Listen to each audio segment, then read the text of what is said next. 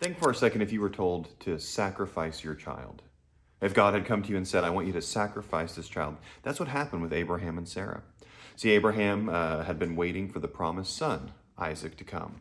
And Isaac was there now. And the Lord, as Isaac's a teenager, says, take him up and he's going to sacrifice him. At least that's what Abraham believes is going to happen.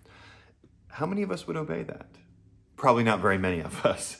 So it's an interesting testimony of Abraham's faith in God. And here's really what it is Abraham knew that God had promised that he was going to bless the nations through his family, through Isaac. Well, Isaac wasn't old to have children yet, so he knew that he was either going to stop him, obviously, or do something else, or resurrect Isaac, but somehow God was going to be faithful to his word, and Abraham believed that. But part of what's interesting in the story is the dialogue that happens between Abraham and Isaac. And something that I want to share with you today is starting in verse 7. And Isaac said to his father Abraham, my father, and he said, here I am, my son. He said, behold the fire and the wood, but where is the lamb for the burnt offering? Abraham said, God will provide for himself the lamb for a burnt offering, my son. So they went up both together.